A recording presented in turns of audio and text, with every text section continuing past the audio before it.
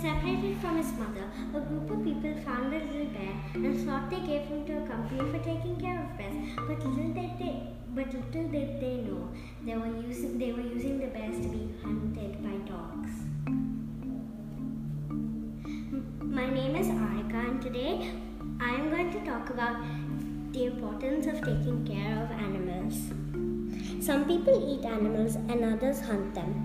This makes me feel so bad.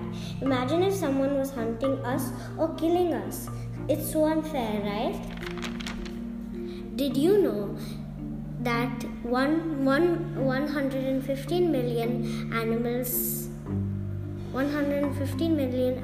die in lab experiments every year? 50% of fur comes from China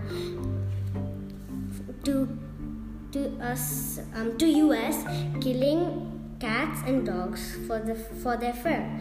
Over 1 billion chickens are killed every year. Imagine if that was you.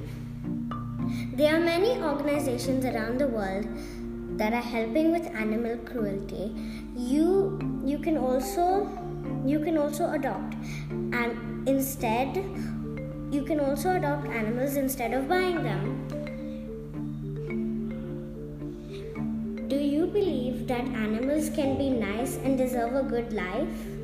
Then I suggest that